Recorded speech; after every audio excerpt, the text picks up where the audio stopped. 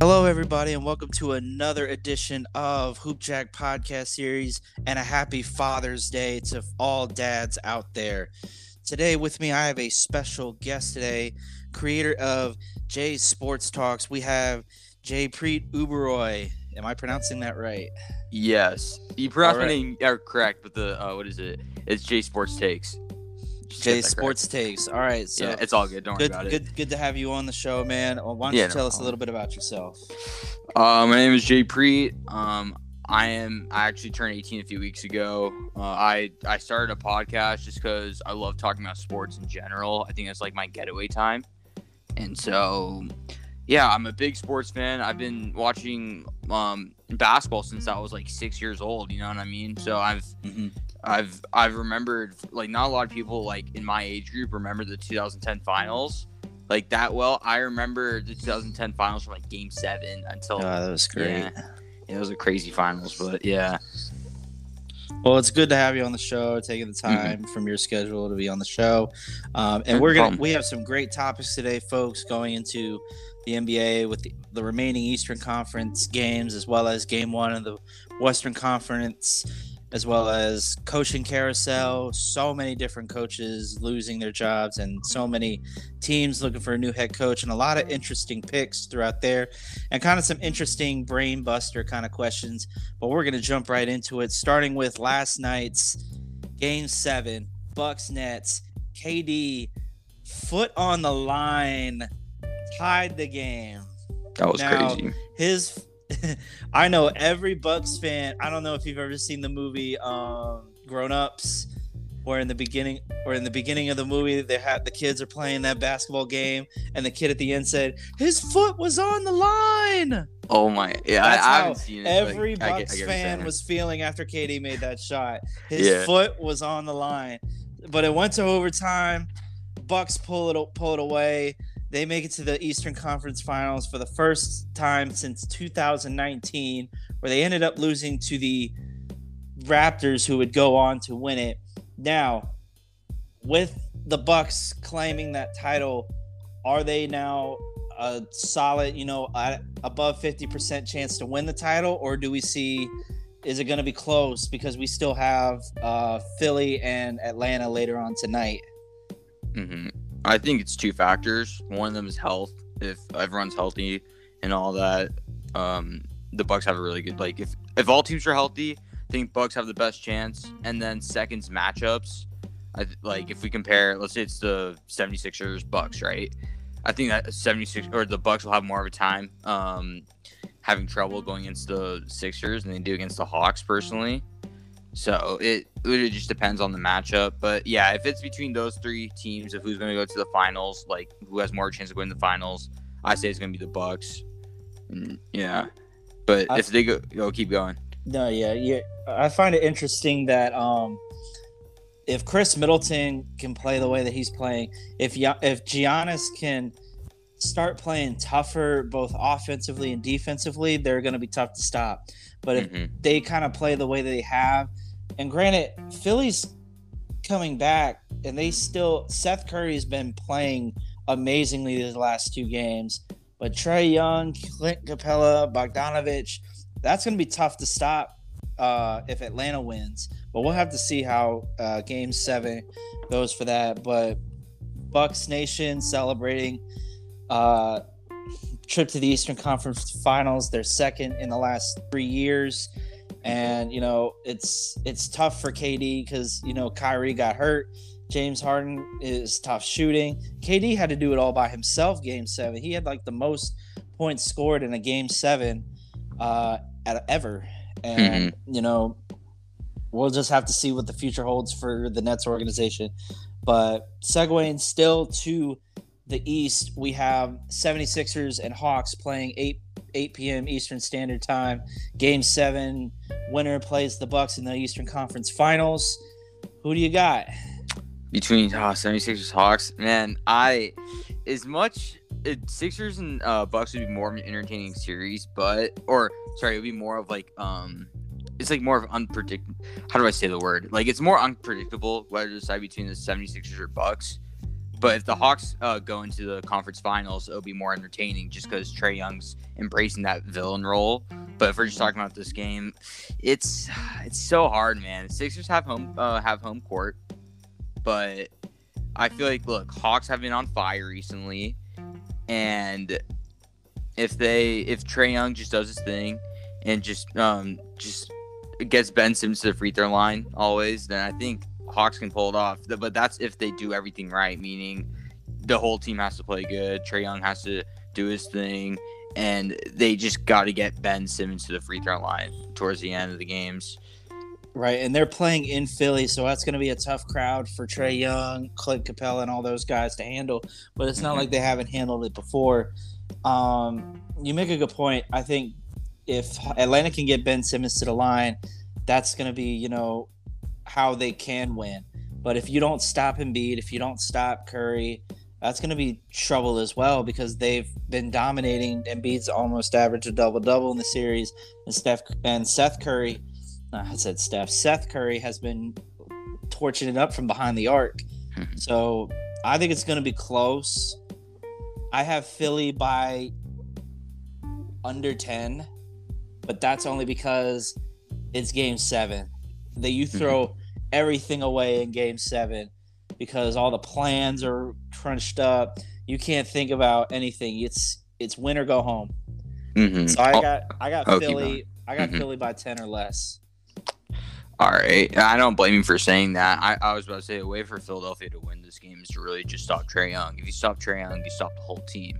You know what I mean? You got all defensive first team defender and Ben Simmons. If Ben Simmons does his job in stopping Trae Young, which I mean in the series he's off and on throughout the whole series.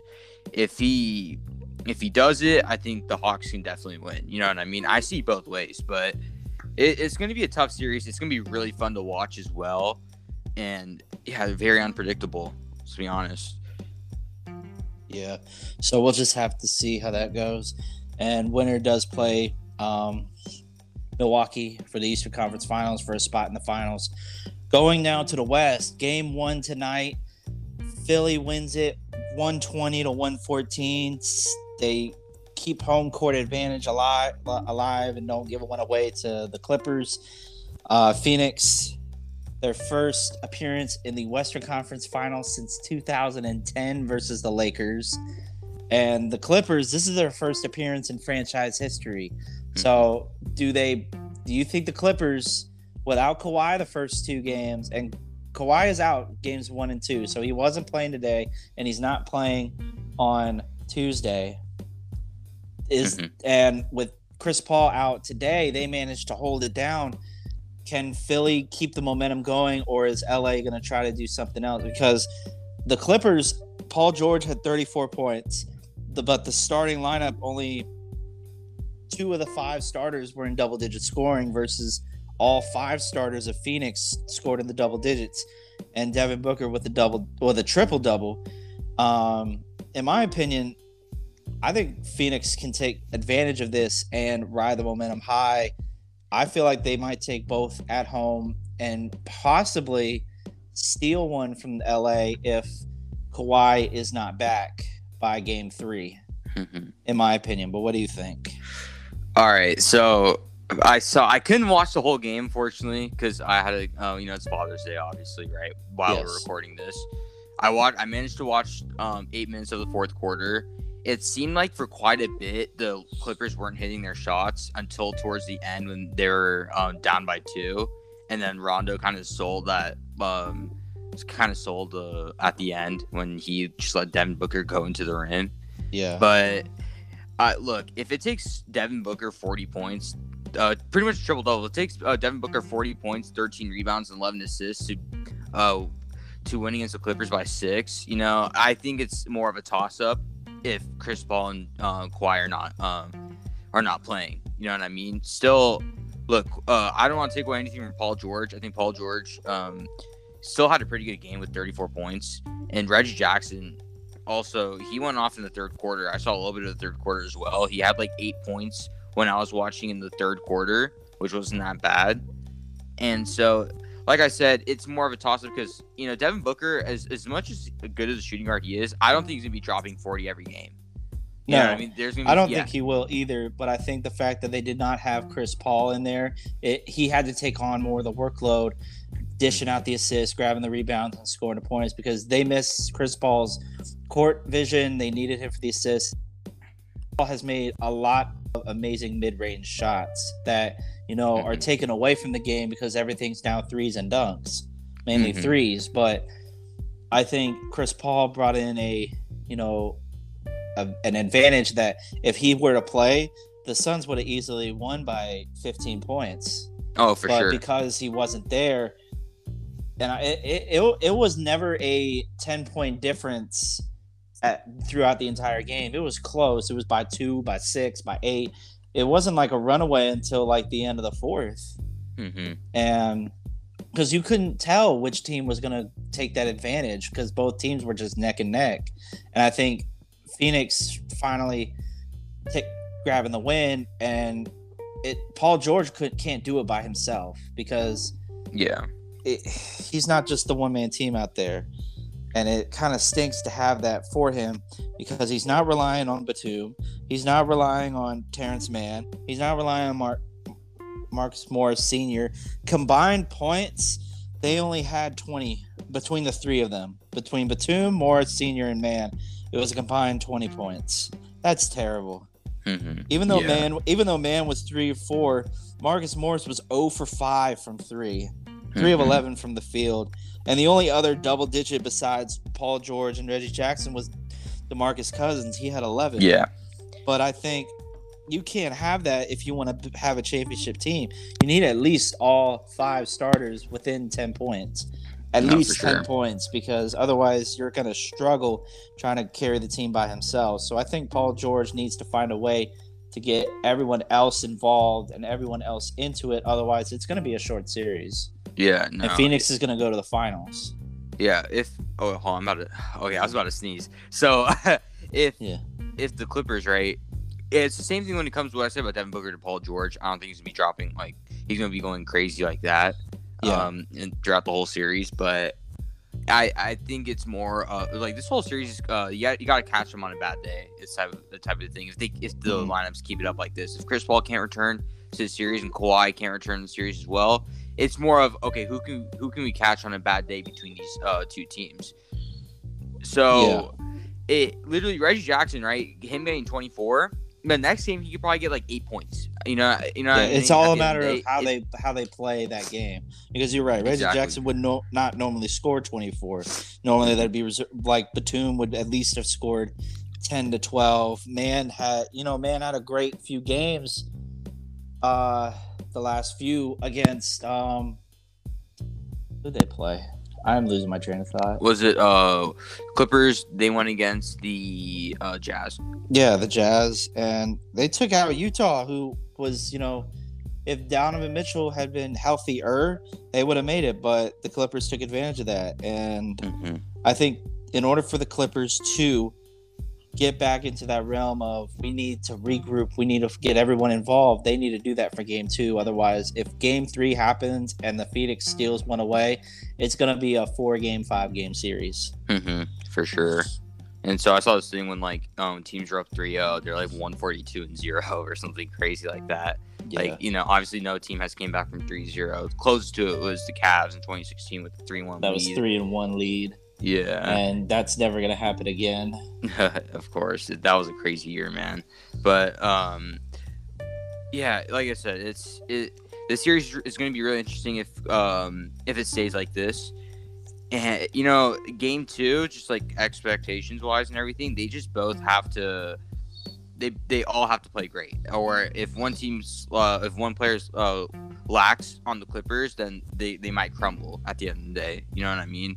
And so the one person I was actually surprised who played good was honestly Boogie. I think Boogie, he only played 13 minutes and got 11 points. That's not bad at all. You know what I It's mean? not, but He was he was the 11, only though. he was the only one on the bench to have at least double figures. Yeah, but to be fair, he was -11 from the plus minus rating. But they did lose today. So I mean, if he's minus, like, if he's negative, it makes sense why, because the Clippers lose. Yeah. So right now, if Phoenix can take advantage, I think it's going to be, I'm going to say Phoenix in 5. If the Clippers do not adjust and Kawhi is not back by game 3.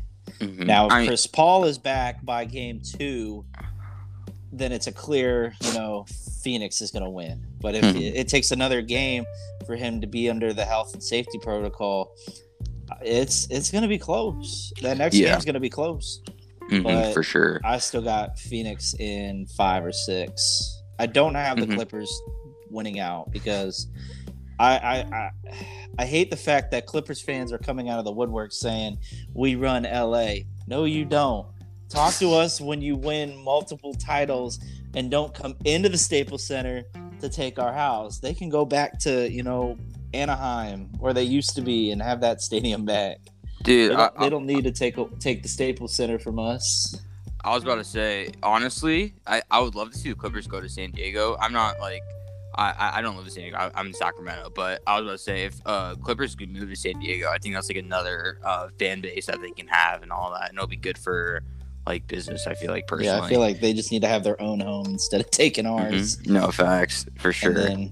All right, so we're approaching the finals. We're watching how these finals go out.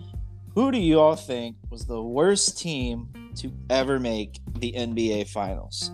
Like, they look like they didn't belong, but somehow they made it.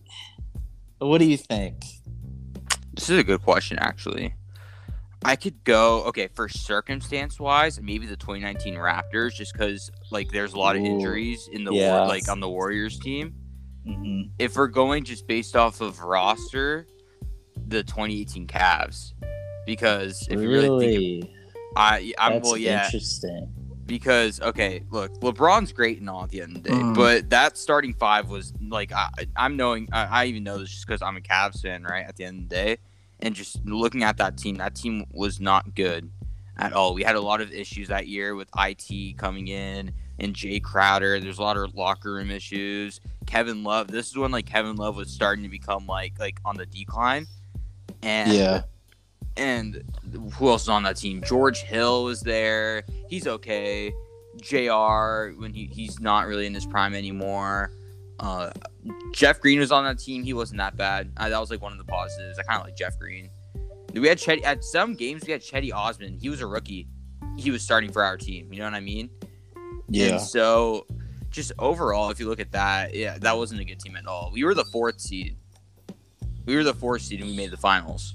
Like, for us making the finals is crazy. But yeah, no, that team was not good. I think that might be one of the worst. So I had 2 that can qualify as the worst. I'm gonna go with the and this is it was a toss up, but in second place I had the 06-07 Cavs. And here's why. Because you look at that roster, only LeBron James stands out in that roster. You had Shannon Brown, Daniel Gibson, Drew Gooden, Larry Hughes, Zydrunas Ilgauskas, Anderson Varejao, Damon Jones, Dwayne Jones. LeBron James is the only spotlight to that roster, and they get swept by the Spurs in the finals. LeBron James' first final appearance, they get swept. Now, the number one, in my opinion, that was a great. They had a 50-32 record. They finished second in their division. Mike Brown was the coach, but I think that was just not a good overall team that I felt belonged in the finals. Now, that's not a good team. Another one that I felt like made it, but I don't know how they made it, is the 2000-2001 76ers squad. The only spotlight on that team was Allen Iverson, and you had a very seasoned Tony Kukoc and he should have retired a long time ago, Dikembe Mutombo. Other than that, you had Rajah Bell, Rodney Buford, Matt Geiger, Tyrone Hill, and the only spotlight other than the fact that the Sixers won one game, was Allen Iverson's step over Tyronn Lue. That's the only thing that people remember from that series is the step over and the fact that the Lakers went 15-1 during the playoffs. And oh my goodness. Yeah. I think the 76ers winning one game, prevented the Lakers from going perfect. And I feel like that meant something to them, but that was not the team that I felt like had any chance at all against. You had Kobe, you had Shaq, you had Derek Fisher, you had Rick Fox. So you had guys on that team that were ready to win a title. They were thirsty for a title. Mm-hmm. And I think it's still a toss-up between those two teams because each one had one superstar and then a bunch of guys who kind of just did their own thing. For sure, yeah. Keep going. Sorry, I didn't mean to cut you off. And it just stinks that Allen Iverson never won a title, and he did so much for Philly. He did so much for Denver. He did so much for a lot of teams, but couldn't get the ring. And at the end of the day, he belongs in the Hall of Fame. It just stinks that he couldn't win the ring for any team that he was on. And he had some great teams that just couldn't get over the hump. But other than that, I think, my opinion, 06-07 Cavs and the 2001 Sixers were by far not the greatest teams to make the finals. So, yeah. I can't comment too much on the Lakers Sixers series because I wasn't born during that time. The 06-07 I was 3, but I did watch. I remember the Spurs sweeping them and like Cavs not having the best roster. No. I don't disagree with you at those points. I'll be honest, but I don't know, man. It's the 2018 Cavs were that roster too was just terrible. I mean, that roster you had Kyrie, you had LeBron, you had Kevin Love, who was kind of Well, Kyrie went to the Celtics. That year. He had already gone. So I think just Kevin Love could not be a leader that LeBron wanted. He wasn't shooting well, and it just wasn't great. Mm-hmm. Yeah. And now he's like one of the worst contracts in the NBA right now. So, yeah, no, so much from Kevin Love, but yeah. But all right, we're gonna take a quick commercial break. When we come back, we have a giant list here of the coaching carousel that's been going on in the NBA with so many different teams parting ways or firing their head coaches, and a lot of interesting names here that would be great for head coaching spots, and another kind of opinionated question at the end. So stay tuned for more.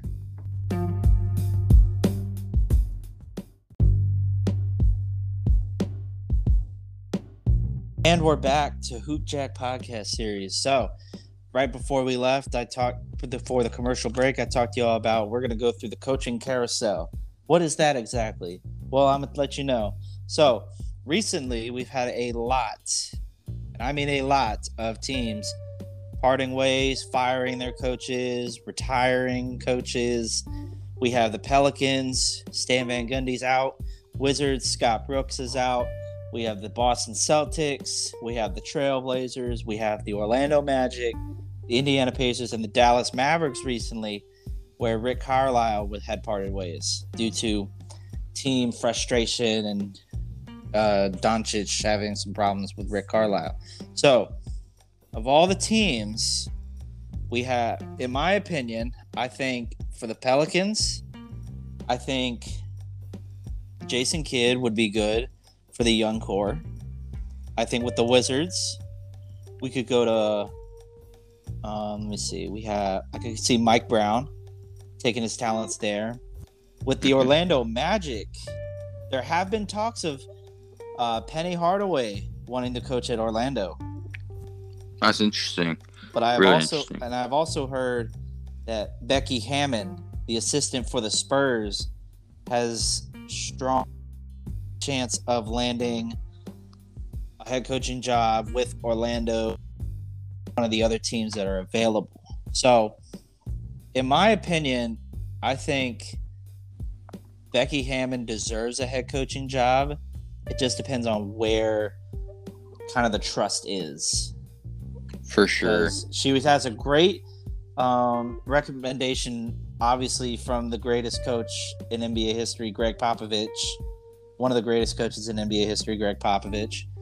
And I think she could land anywhere. I think Penny Hardaway would be a good choice for Orlando with his, time that he spent there.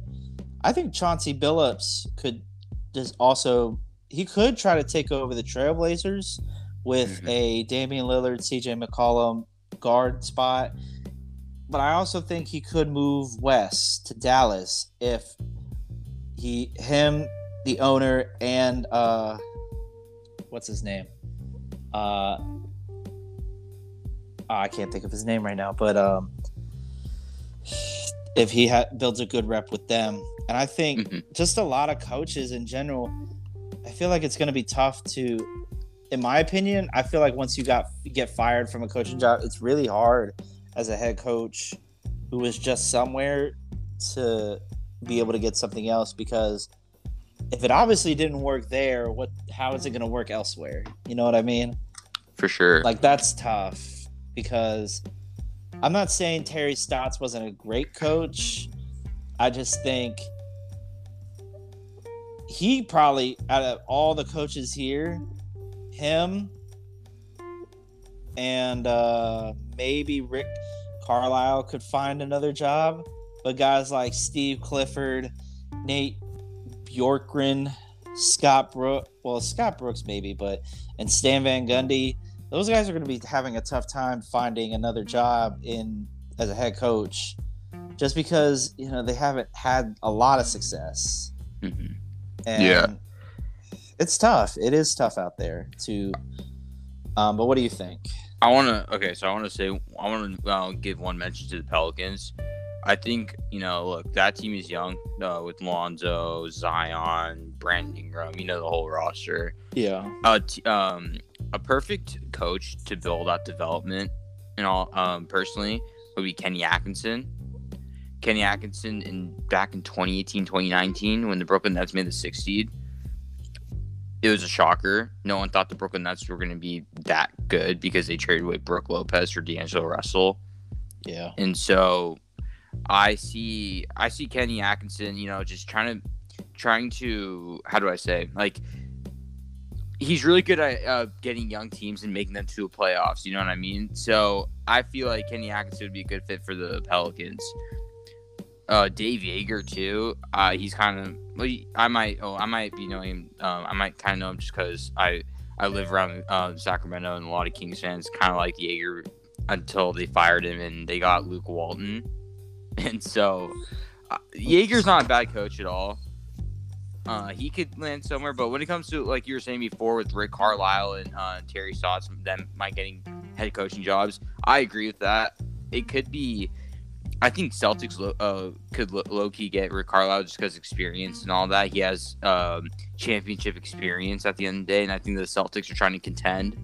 And so I can understand that, but the Celtics had a lot of success with Brad Stevens. He was young, and the youth did help the experience that he had.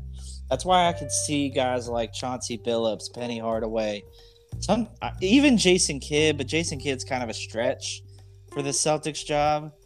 But someone young who can understand how the players can play would be a great fit for that. Yeah, I could see. I could definitely understand you about the whole younger coaches or coaches that haven't gotten the job yet. But you also have to think too, right? If let's say the GM gets another coach, right, to go and coach a team, and the coach doesn't do so well, it might lead back to the GM. It might lead back to the GM and costing his own job at the end of the day. So I feel like you just need. If I'm the GM and I'm trying to make and I'm not trying to cost my job at all, you're trying to make the most safe decision out there, right? So personally, if I'm Brad Stevens and not trying to cost my job, I'd just go Carlisle. Out of everyone just here, for Carlisle safety. has the most experience. Yeah, exactly. And so he has championship experience. He's won a chip before back in 2011, and he can definitely bring something to the table to the youth at the end of the day. And so I think another like dark horse type of coach besides Kenny Atkinson I mentioned, what is it? Steve Clifford's actually not bad. If you guys remember the previous coach before Steve Clifford for the Magic, they didn't make the playoffs that much. Then the minute they got Steve Clifford, they were the like 7th until this year, obviously, because they traded Vukovic and Gordon and all. But the last 2 years, they at least made the playoffs, like 8 and 7 seed. So I mean, he's not a bad coach, but he's not like the brightest out of everyone in the coaching market. But it's tough with Orlando, and it's kind of just the people that they get. And another thing too is that I think with Orlando, a lot of these places that are looking for coaches, they're not high-profile places. The only one that would be, high profile would be Boston. It could be Dallas. New Orleans is tough. Portland's really tough because they have the team, but the location wise and the popularity, it's just tough. Indiana, I'm surprised because that's the home of basketball. It's the Hoosier State. Orlando, Magic Kingdom, that's still tough. They're looking at coaches, and I think coaches are also looking at how can we find a coach who would be appealing to an all-star type of player. Because that was the thing with and some of it I don't think the Lakers had, and it's some of it was appealing. More of it was appealing because LeBron was there, and you got Phoenix. But Monty Williams, he did one great job coaching. He didn't have to go out and get it. They brought him in. Like, you got Devin Booker, you got DeAndre Ayton, you got Chris Paul. When they got Chris Paul, I think that was the eye opener that Monty Williams had. But I think it's the places that they go that it's still the sense of, are we going to land the coach along with the player that we want? I think that comes with it. Yeah, I personally, Orlando have the toughest time with it just because they're in the rebuilding stage. They literally cleaned house and got Vukovic for 2 firsts, got Aaron Gordon for a first, and one other player for, I think, Fournier for 2 seconds. You know what I mean? So we'll see what happens. I think it's gonna be very interesting. And I do see a lot of teams stockpiling picks, making trades, stockpiling picks for future players. And in my opinion, stockpiling picks is great if you're either going to use them or you're going to trade them for players. Because stockpiling picks would be good is no good if you're not going to get the talent that you need. Personally, I'll be honest, because I've seen on paper it looks like, oh my goodness, with the Thunder, oh my goodness, 17 first round picks, 17 second round picks, that looks amazing, right? You know what I mean? With Sam Presti, he's not going to drop all 17 of those players. Let's be honest. No. And so, let's think about half of them. And think about chance. Trade. And think about chance as well. The chance of you getting an all-star out of the draft or someone who's going to be really good is kind of low compared. If you compare the whole draft, it's kind of unlikely to get a very good player. So, for Sam Presti, right, for stockpiling picks and not what no one's talking about. I always like talking about stuff that no one's really talking about. I kind of just blanked out for a sec. Sam Presti, it's a very low chance for all 17 picks to pan out really well. So he might have to just keep picking players until he finds that one to be really good with Shai Gilgeous, then trade all those picks to. I think the other thing is, with teams stockpiling picks, and we're kind of moving away from the coaching carousel, but this kind of goes into the coaching aspect, is owners and coaches are looking at who's out there in college. But if you got good scouts, kids nowadays aren't trying to go to college. They want to go to the G League. They want to go overseas. So in my opinion, use the picks, but find guys in the G League who are, playing really well. Find guys in the overseas who are doing well, because at the end of the day, the college kids, they're not going to want to go to college because of the whole Zion thing, everything that happened to Zion, what happened to Kyrie. They get injured in their first year, or they're not taking classes during their first year. They're kind of just there playing basketball, waiting to get drafted. And then you don't have any, and then, eventually you just want to find guys who you want to give that chance to. So I think GMs and coaches need to, I'm not saying totally look away from college, but I'm saying to do about half and half. Look at the college kids, but also look at the G League, look at the overseas guys that can come over here and get you some quality points and quality stats and minutes. Because at the end of the day, that's all you need. You need guys that can not only you think can be a superstar, but you need guys that can mesh with each other. See, that's what's wrong with it, is that you're relying entirely on the superstar, and the superstars are not pushing the guys who are role players. They're not pushing them. They're kind of just, they're angry with them, and that's when they say, if you guys can't get better, I'm gonna leave. But that's not the point. Jordan did not just get angry with them, but he pushed them. That's when they got better. He didn't just leave. He wanted them to get better because he knew the potential that they had. If you don't push that person to their potential, they're not going to want to try. They're not going to want to care. For sure. Also, I think one other example that was kind of big about this whole college thing was about James Wiseman, when he only played 3 games, and then I forgot what exactly happened with it, but it was an NCAA violation, and the whole NCAA is kind of doing their own thing.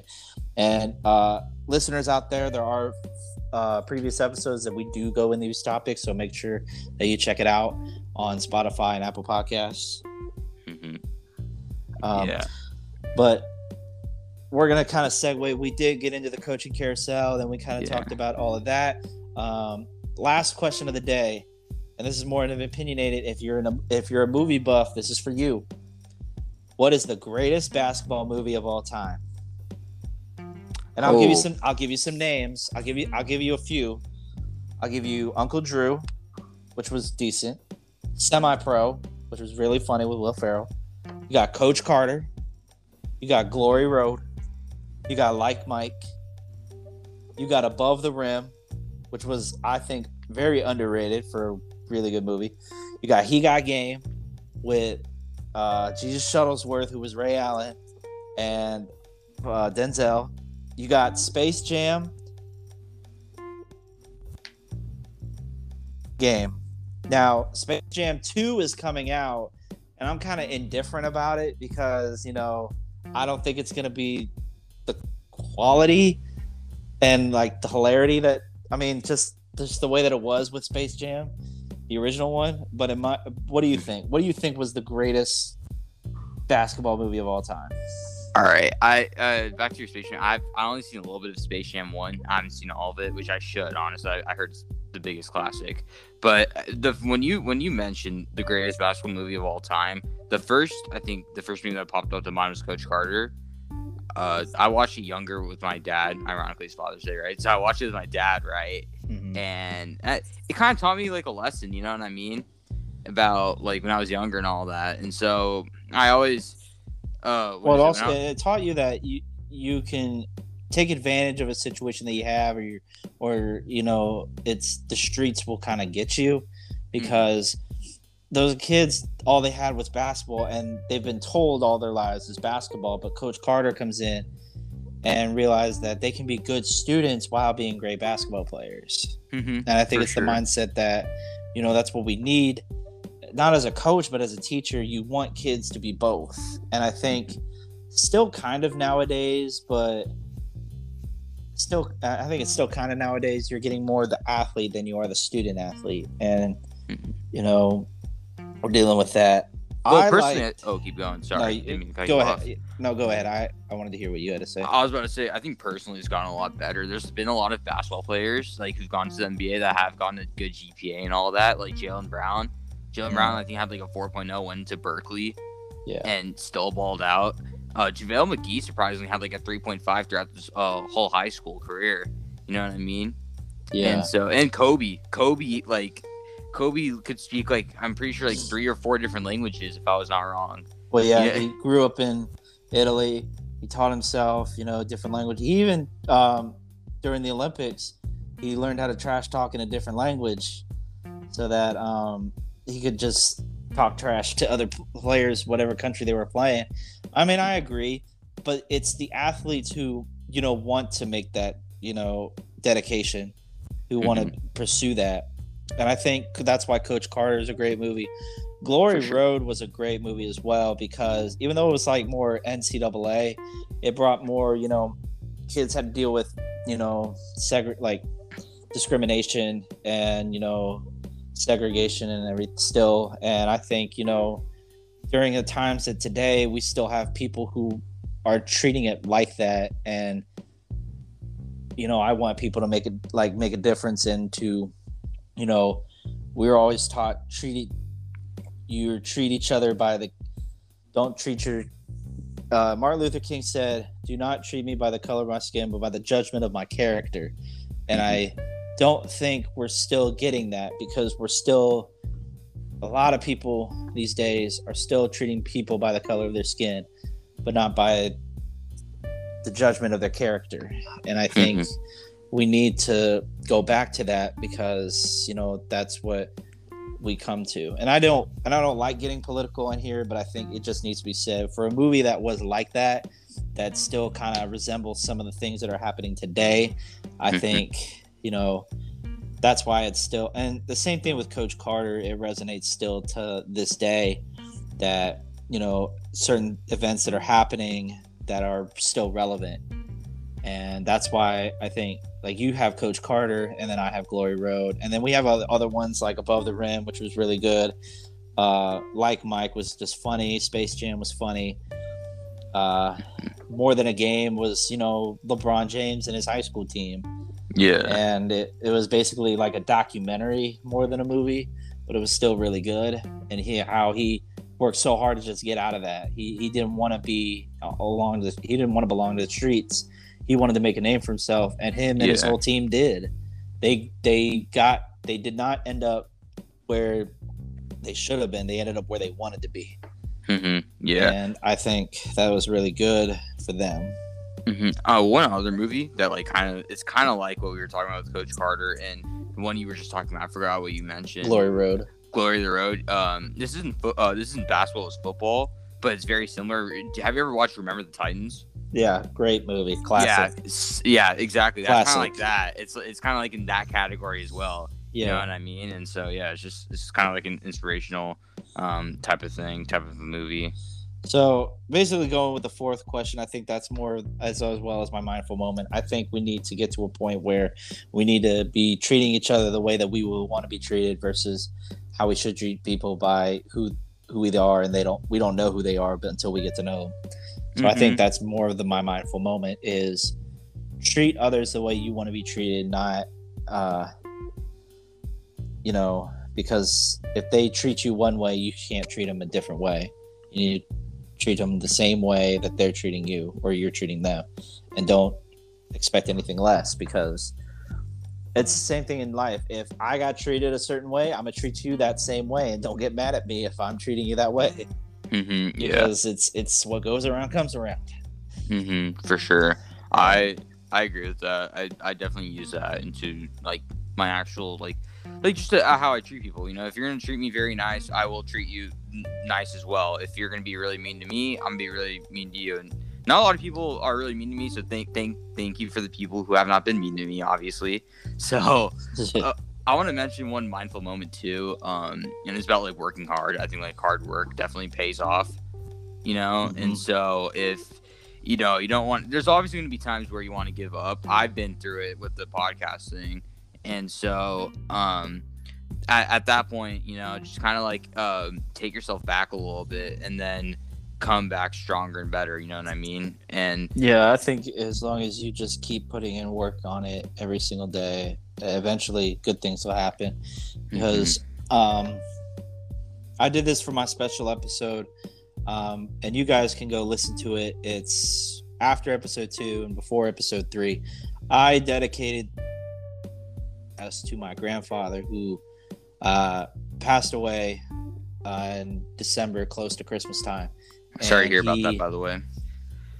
Yeah, and he and I would always talk about sports, and I think one of the main reasons I wanted to create this podcast is so that every week or every couple of days I can just talk to somebody about sports, because I know that's what me and him did every Sunday, and I feel like I'm giving back to the world and to the community of sports. What me and him did was just talk stats, talk and debate, and be like Stephen A. and Max Kellerman, or even Shannon Sharp and Skip Bayless. Just talk back and forth about sports and have a great debate. And I think that's the whole point of why we all do these podcasts, is so that we can debate with one another, because other people are going to have their opinions, but we're in the world of sports and we all enjoy talking about basketball, football, baseball, anything. And I think that is great for the people who need it. And I also think it's great for the mental health for people who just need that in their lives, to whether you're listening, whether you're talking. I think it's great. I think it can help people with, if you just talk to somebody, they'll appreciate it. You don't even have to say anything. You just listen to them and they will appreciate it more than you could ever imagine. So again, I would say for the last closing part, talk to people. Even if you don't know them, just have a conversation with them, because chances are they could be going through a tough time, and you just listening to them could brighten up their day, and you just making them know that they matter will mean so much to them. So just go out there and take the time to make sure everyone is okay.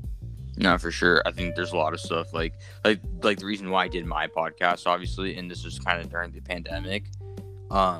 There's a lot of stuff that's happening in the world, right? And my goal at the end of the day, and I hope this goes to one person who listens to my podcast, or even yours, right? For your listeners, is to it's just to kind of get away from it at the end of the day. I think there's so much that we get caught up in the real world where we need to take a break and be like, oh, look, Paul George dropped 34 points. What is this against the Suns, right? Or Devin Booker with his 40-point triple-double.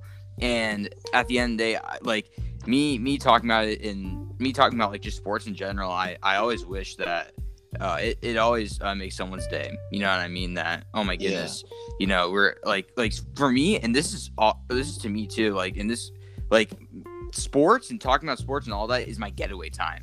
Like a lot of people like ask me, it's like, oh, you make your like podcast as a job. I'm like, it's not a job at the end of the day. I love talking about it, and it's honestly just my getaway time. I always like sometimes I'll be stressed about like a project at school that, oh, if I talk about sports for just an hour real quick, it can get away from me. And like it's for some people, it doesn't even have to be watching sports. It could be your own hobby, like reading books, playing video games too. That's also one of my other ways to deal with stuff. And like playing sports as well is also a big factor. So it's at the end of the day, it's a good thing, what you just said, because I try resembling that to make sure that you get your time. Like you don't focus too much on what's happening in the real world and kind of stay away from it, just so you can refocus and all that kind of stuff, if that makes sense. I'm not saying that what's happening in the real world is important, but sometimes you kind of have to get away from it, just because like something stressful or something could really like bad happen to you. You know what I mean? At the end of the day, and you kind of want to just stay away from it for a sec, or maybe just do something that you honestly enjoy doing. So, yeah. Well, that's gonna conclude today's episode of HoopJack. I want to thank creator of Jay's Sports Takes, Jaypreet Ubroy, for joining us today. Thank you so much, man, for being a part of the show. I really appreciate it. Make sure, if you want to be a part of the podcast, make sure to directly message our Instagram page at _HoopJack_ for future episodes. And as well, we have giveaways coming up in the near future for merch. So if you would like to be a part of the giveaways, let me know. And as well as if you would like to buy some merch in the near future, we will have merch available: t-shirts, sweatshirts, hats, coming in probably the next month or two, once word gets out about us and everything like that. And I want to thank everyone for listening and being a part of the show. And remember, don't be a bystander, be a hooper, and keep balling. Peace.